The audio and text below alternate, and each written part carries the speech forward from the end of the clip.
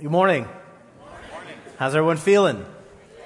Good. We have begun a journey. We've been walking through Genesis, and we're looking at the journey that God took Abram on as we go through this new series, Walking with God. We began this last week. We saw God take Abram out of a really sophisticated and comfortable life in Ur and in Haran, and he sends Abram to the gifted land, Canaan. And this is different because up until this point, we've seen the people of God driven from land, but this is the first time God is gifting land. And when Abram gets there, the land is overpopulated and it's in famine. And so Abram, like any good, heavy-hearted, reasoning individual, does what we all might do. In fear, he runs. And he runs to Egypt, and after fear, he sins, and he sins some more. And God sovereignly kind of steps in and redirects him right back to where God wanted him to be in the first place. Anyone ever experienced this before? That's what I'm talking about. And so what we learned was that God doesn't work on the basis that is bound by our own expectations or our own timeline. Things with God are often not how we expected them to be initially. Yet, how many of you have learned that God's ways are always best? Amen. And they often don't happen as quickly as we'd like them to, yet God is always timely. John Walton reminds us of this by recalling this thought. He says, it is important for us to realize that God has no obligation to live up to our expectations of how He will work in history or in our lives. His ways are not our ways, and His plans are often obscured from our sight.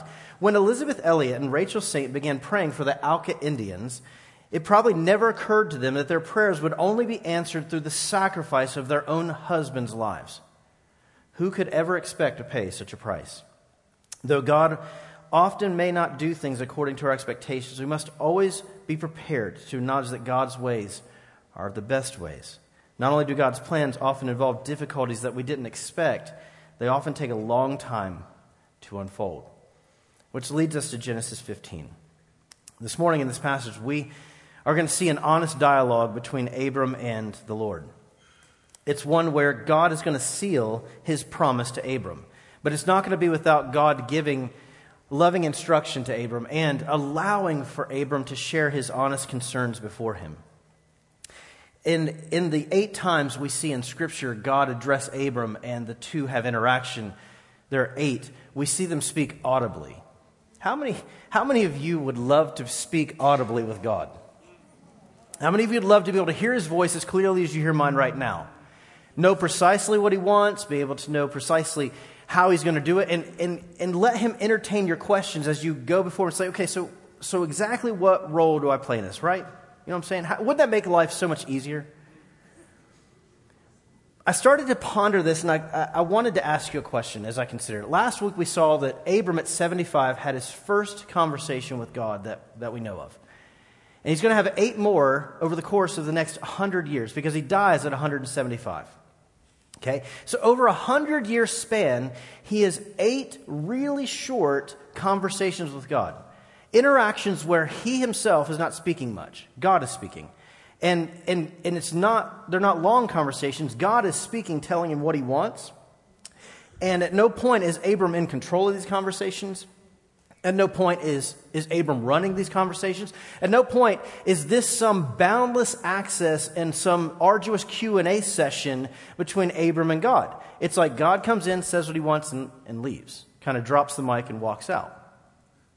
So I wanted us to consider this.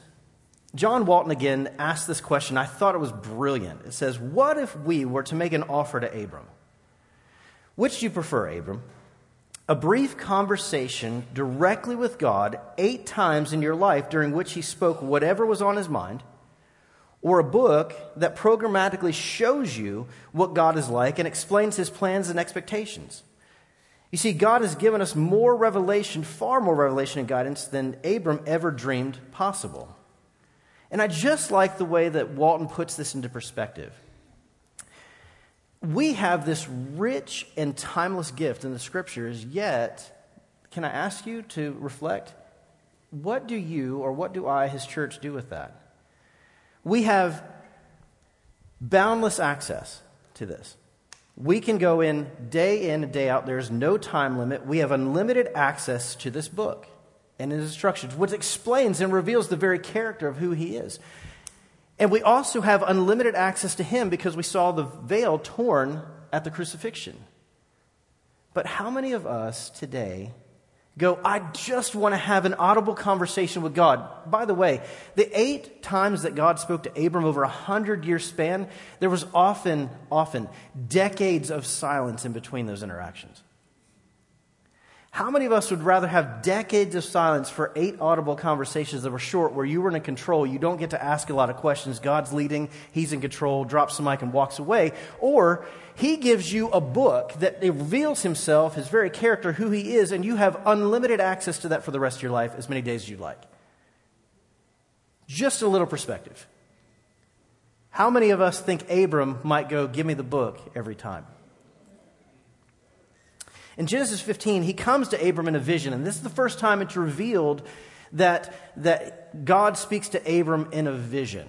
Everything else is audible. So it's really fair to say 7 audible conversations, 1 vision. And this chapter moves in and out of vision as it progresses. I want to start in the first chapter. I just want to read I want to read the first verse, stay right there, and then explain as we move through it. After these events, the word of the Lord came to Abram in a vision. His first words are, do not be afraid, Abram.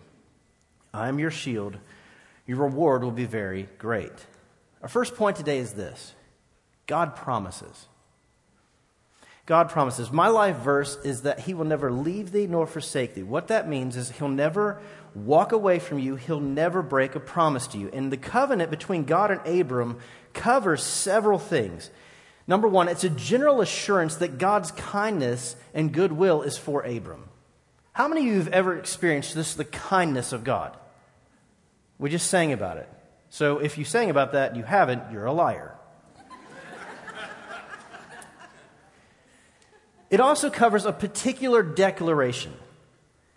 It declares the purposes of his love concerning him in 2 ways. He's going to give him a numerous issue, and he is also going to give him the land of Canaan as an inheritance. Now, while Canaan has been warred over for centuries now, remember what he was given in Genesis 12. When he walks in, the place is in famine and it's overpopulated. So it seems like not much of a gift. Okay? But we've recognized that it would be flowing with milk and honey. Well, we'll get into it, but I'll give you a little preview. The reason is because the promise that God gave Abram wasn't even for him. It was for the generations to come after. His great-great-great-great-grandchildren were going to benefit from the land. Hey, what if the journey you're on with God had little to do with you and more about your legacy? What if the journey you were on with God and your faithfulness to walk with God right now through wild uncertainty and to be led to places that you don't know, and when you get there, the expectations aren't what you thought, even though your expectations probably weren't fair because it's a new place? Hey, listen, what if your ability to trust God and walk with him and trust his promises is less about you and more about your kids? What if it's less about you and more about your grandkids? God begins with these words, be not afraid. It's pretty spot on given Abram's response in fear and running to Egypt last week. Because where there's great faith, 2 Corinthians 7 reminds us there's always opportunity for much fear. Does anyone here chronically worry? I was reminded this week of just how much a part of this persona it is for me to chronically struggle with anxiety. And the reality is, anxiety can sit on you pretty heavy, and it can steal from you. But remember who kind of brings anxiety. We bring it upon ourselves, but the enemy knows, the father of all lies, knows precisely how heavy that can sit on us and how to twist it. And so I want to say, please be clear. There is no one who needs today's message more so than me. Someone asked me this week, how are we feeling? What's the message going to be like today? I said, well, hopefully it'll be great.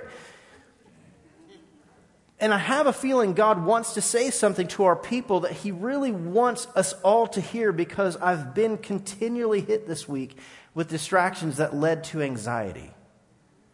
So I want you to know that this morning's probably more for me than by me.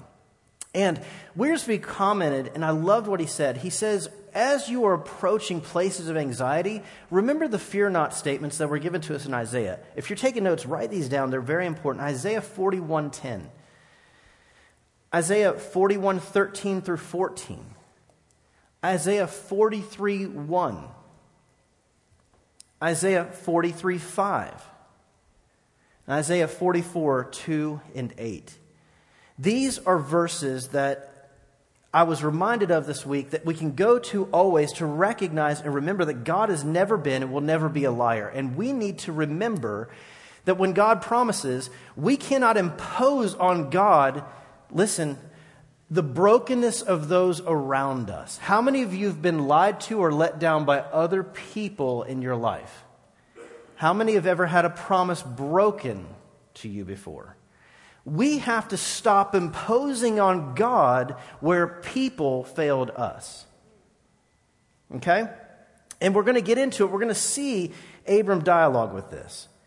God knew Abram's soul and encouraged him not to fear. He responds by saying something about who he was. He seeks to remind Abram, though you're anxious and I know who you are, I need you to remember who I am. I am your shield. Meaning, God's I am is perfectly adequate for man's I am not. Let me say that one again. Throughout Scripture, we see God reveal himself as I am. It's just the heart of who his character is. It's who he is as a person. And God's I am is perfectly adequate to cover the holes left by man's I am not, even your own failures.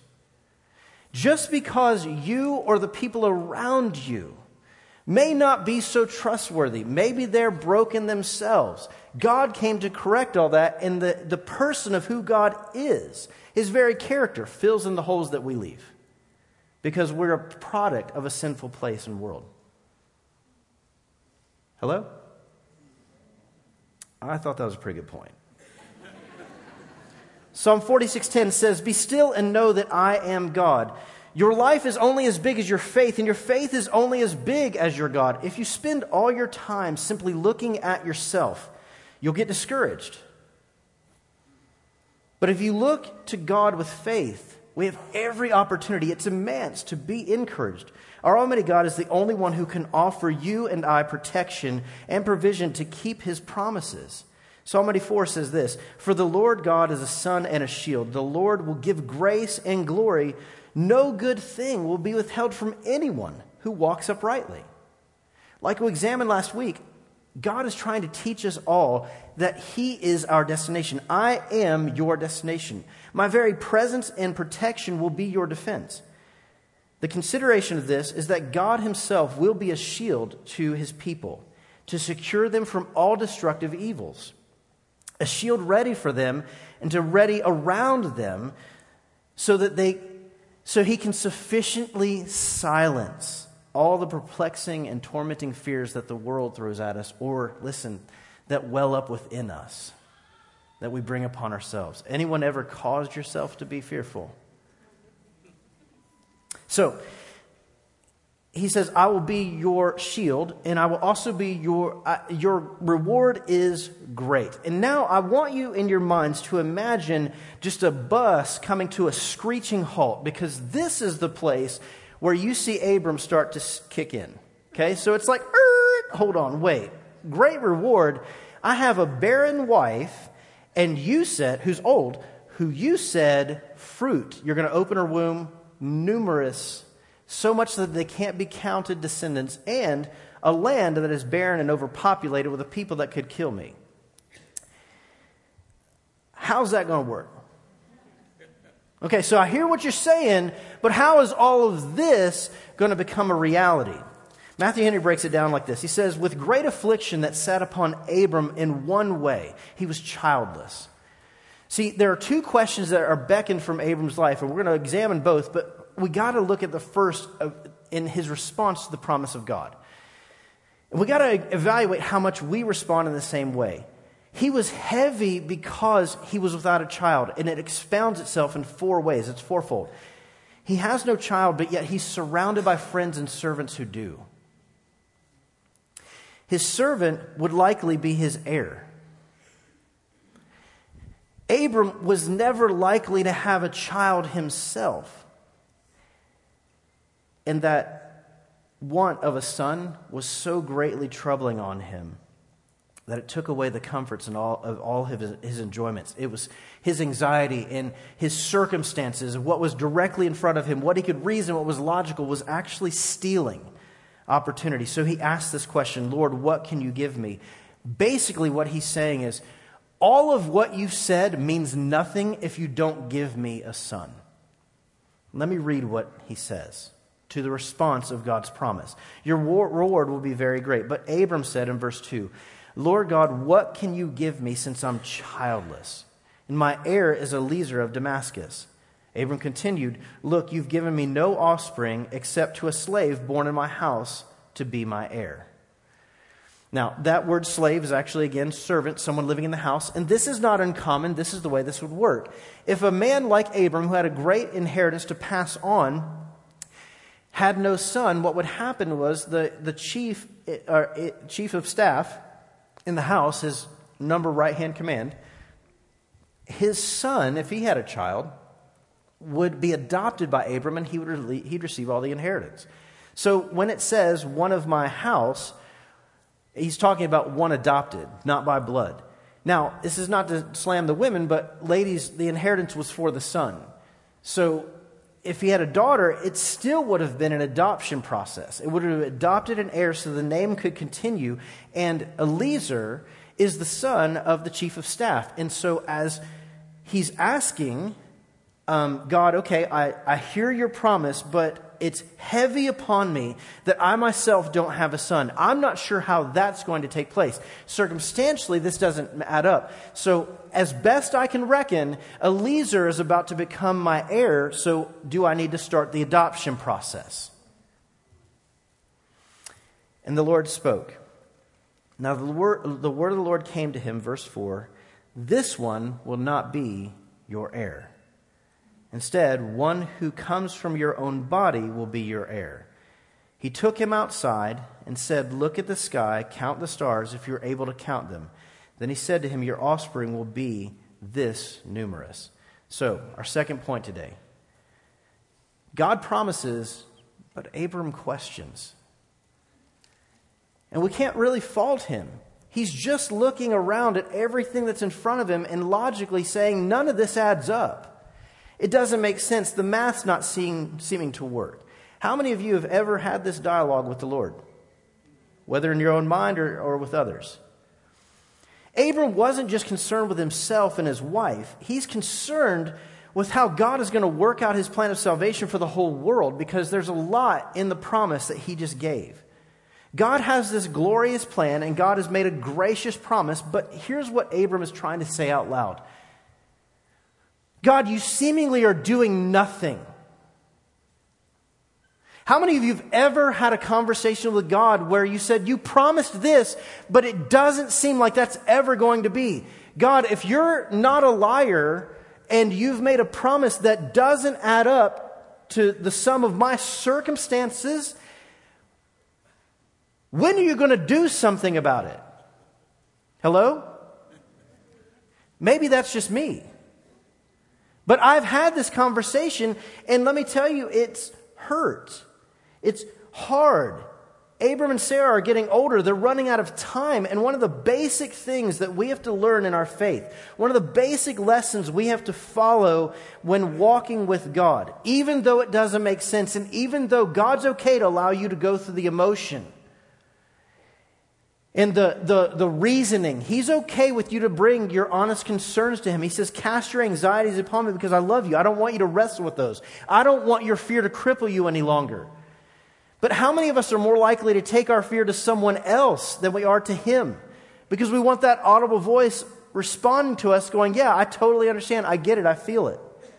And we would love to have that audible conversation. We'd love to be able to trust the promise. And we want to hear immediately from others, but we have complete access to His Word at all times. You see, one of those basic lessons of faith we have to learn is to not be crippled by our fear, but we have to trust that God's will must be fulfilled in God's way. Even though your circumstances don't logically add up, God must do it the way God planned because He is God. And when your name is I Am, that's okay. You have the right to be the most self-centered person on the planet. You are God.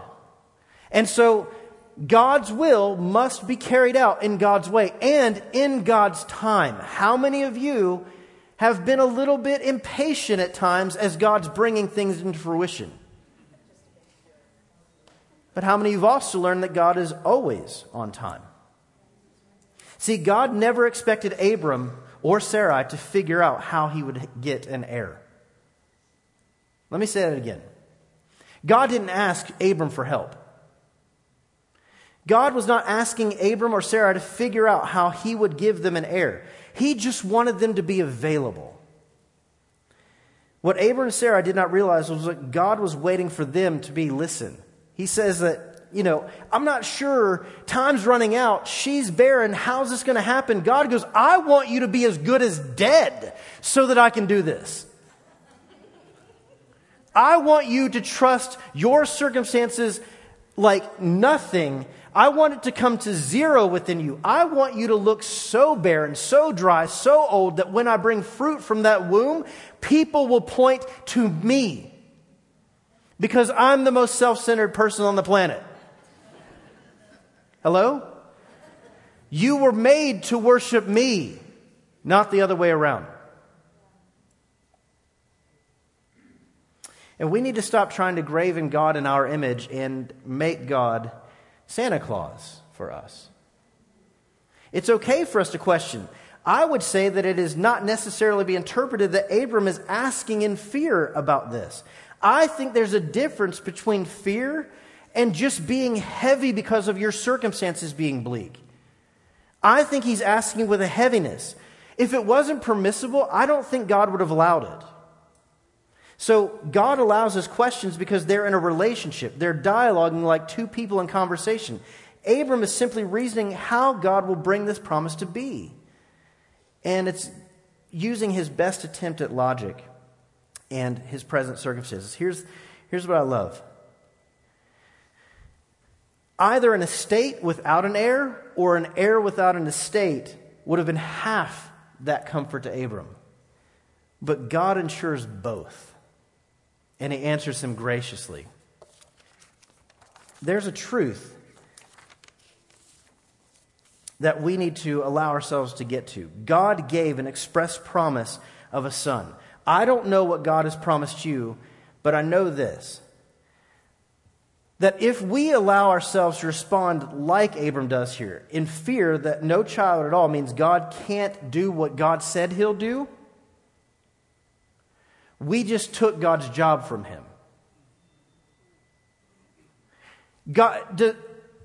Does God need your help?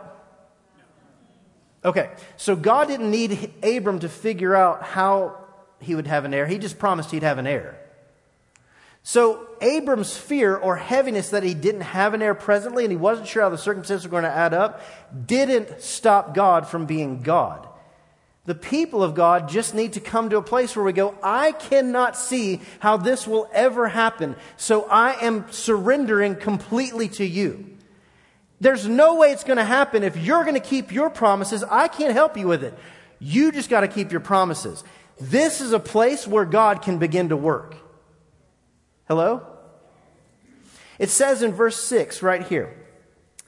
He took him outside, verse 5, he took him outside, look at the sky, count the stars. He says, if you're able to count them. Then he said to him, your offspring will be this numerous. Verse 6, Abram believed the Lord, and He credited to him as righteousness.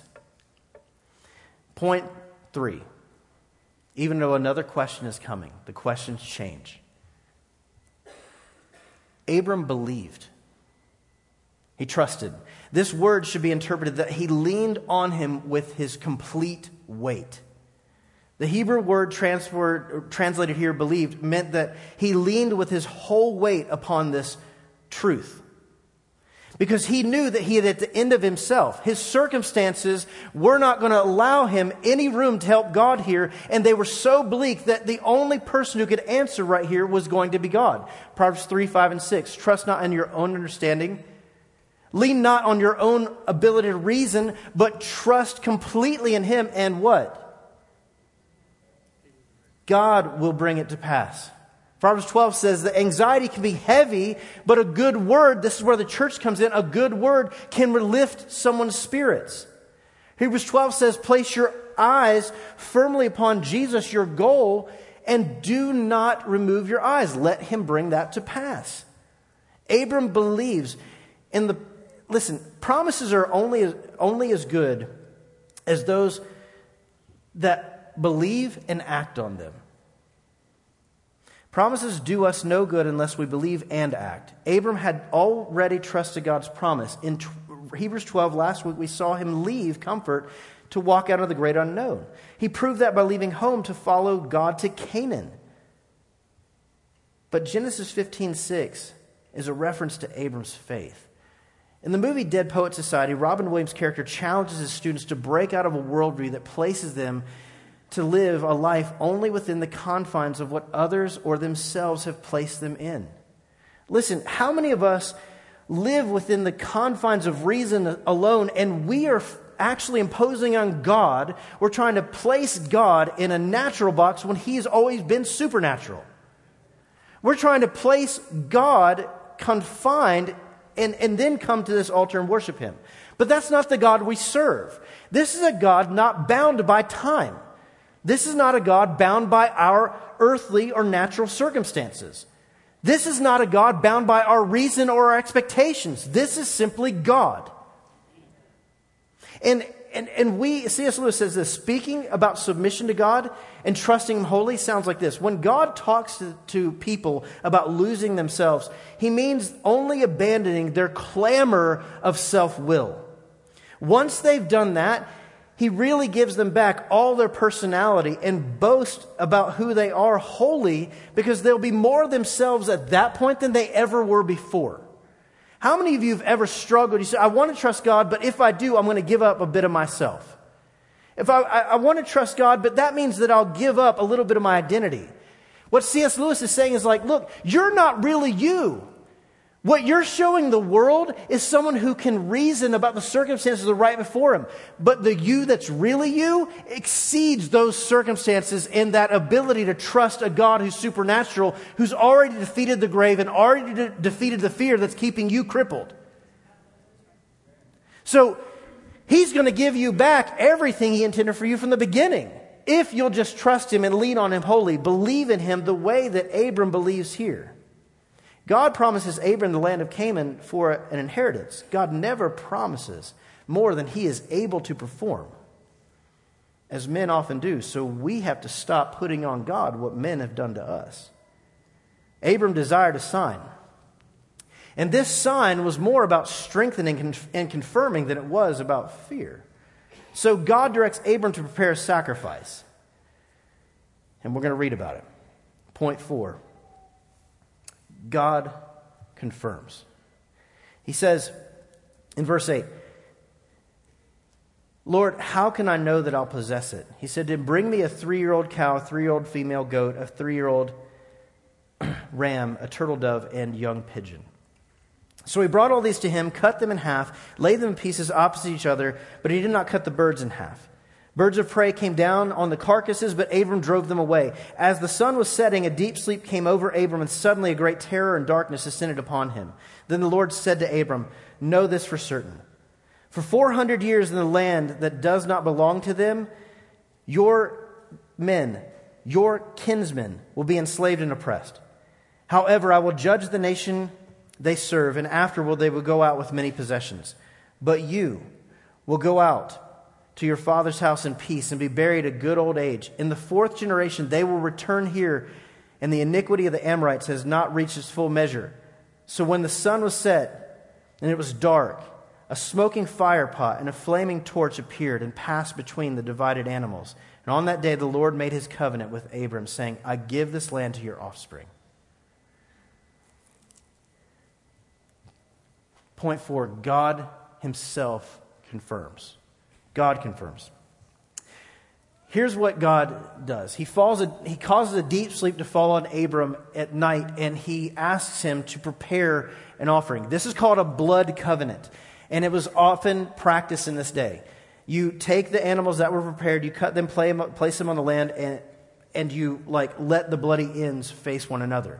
The two parties, because two parties are required in a covenant, would pass through them together arm in arm. And that was to seal the covenant. So all that Abram is asked to do was prepare the covenant. And then God reveals to him that there's some things that are going to happen.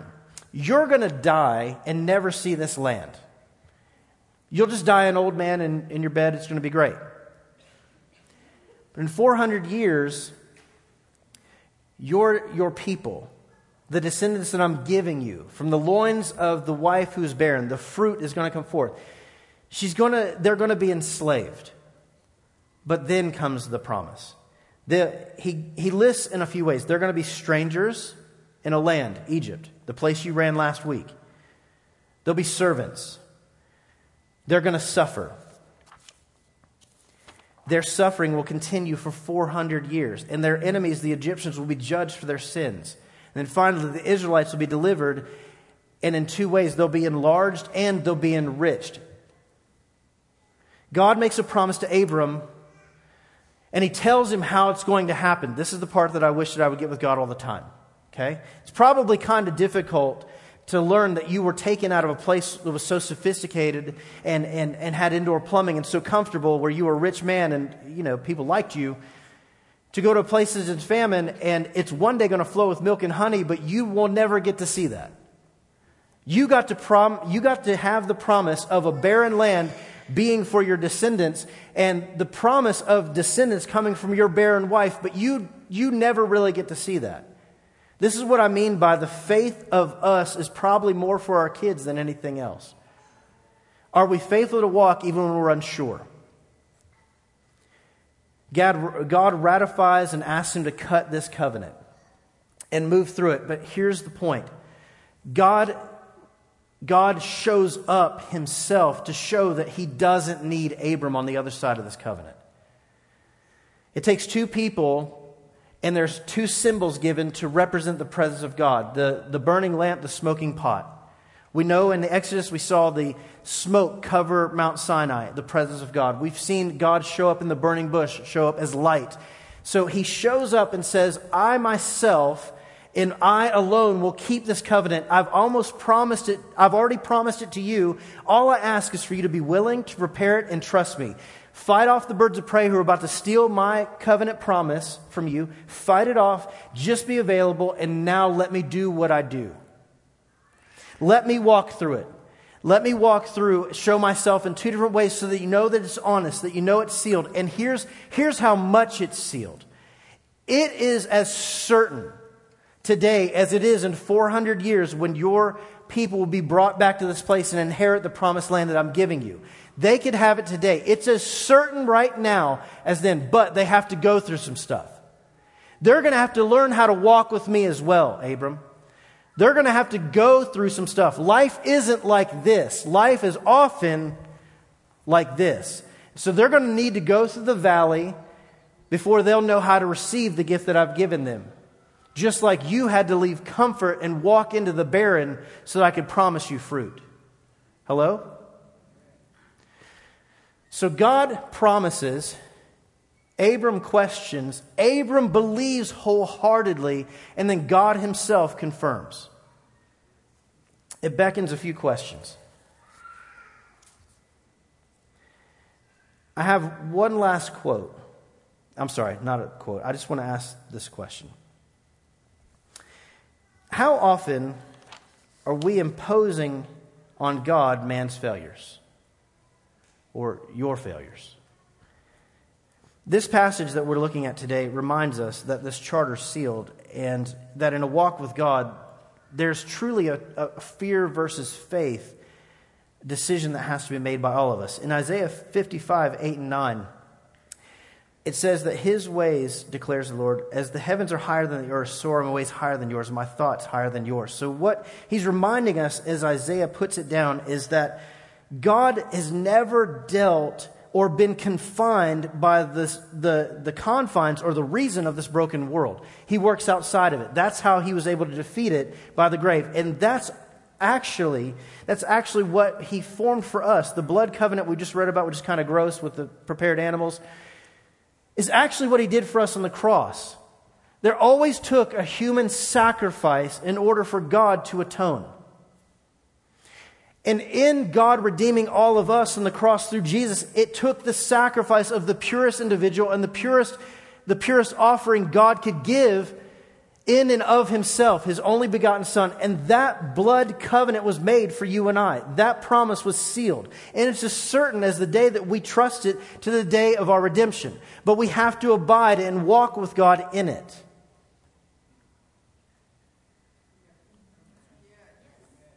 So, how often are we imposing on God men's failures, our failures? How often are we calling God a liar? But God has already promised and delivered. See, with every time we do this, we imply a lack of trust in God. And my question this morning that I want to leave each of us with as the band is coming back is this. Can you trust God to keep what He's promised?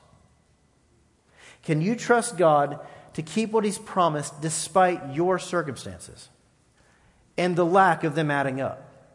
Can you trust God despite your inability to see how it's going to come to fruition? And just trust that God is God.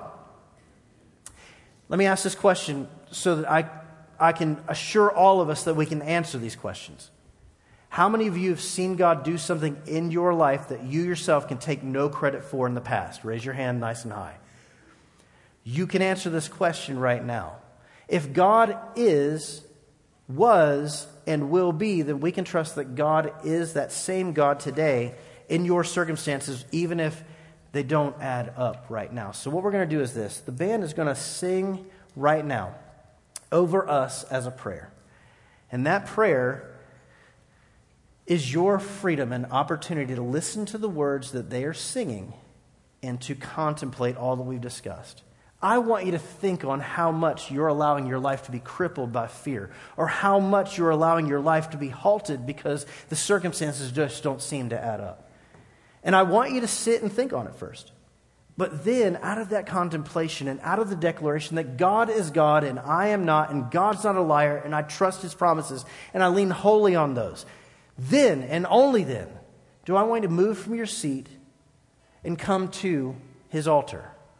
Come to His table where the covenant was made and celebrate the blood that atoned for you when we didn't deserve it. He sent His Son to pay so that we wouldn't have to. He sent His Son to die so that we could live. Maybe today there's some families who find themselves at the altar and going, you know what, I have not lived as if I wholly lean upon Him and trust Him. I'm still trying to reason it all out. Will you forgive me? Maybe there's some friends that go, you know what, things have gone a little south for us and it's because I wasn't trusting Him, but I'm repenting of that today. Will you forgive me? I want us to reflect on exactly how God wants you to respond today, and I want you to listen as a prayer over our lives, the truth of whom God is, and then as a people, let's not be disobedient. Let's respond. So, Father, we love you. We thank you. And in the next few moments, we just ask you have your way.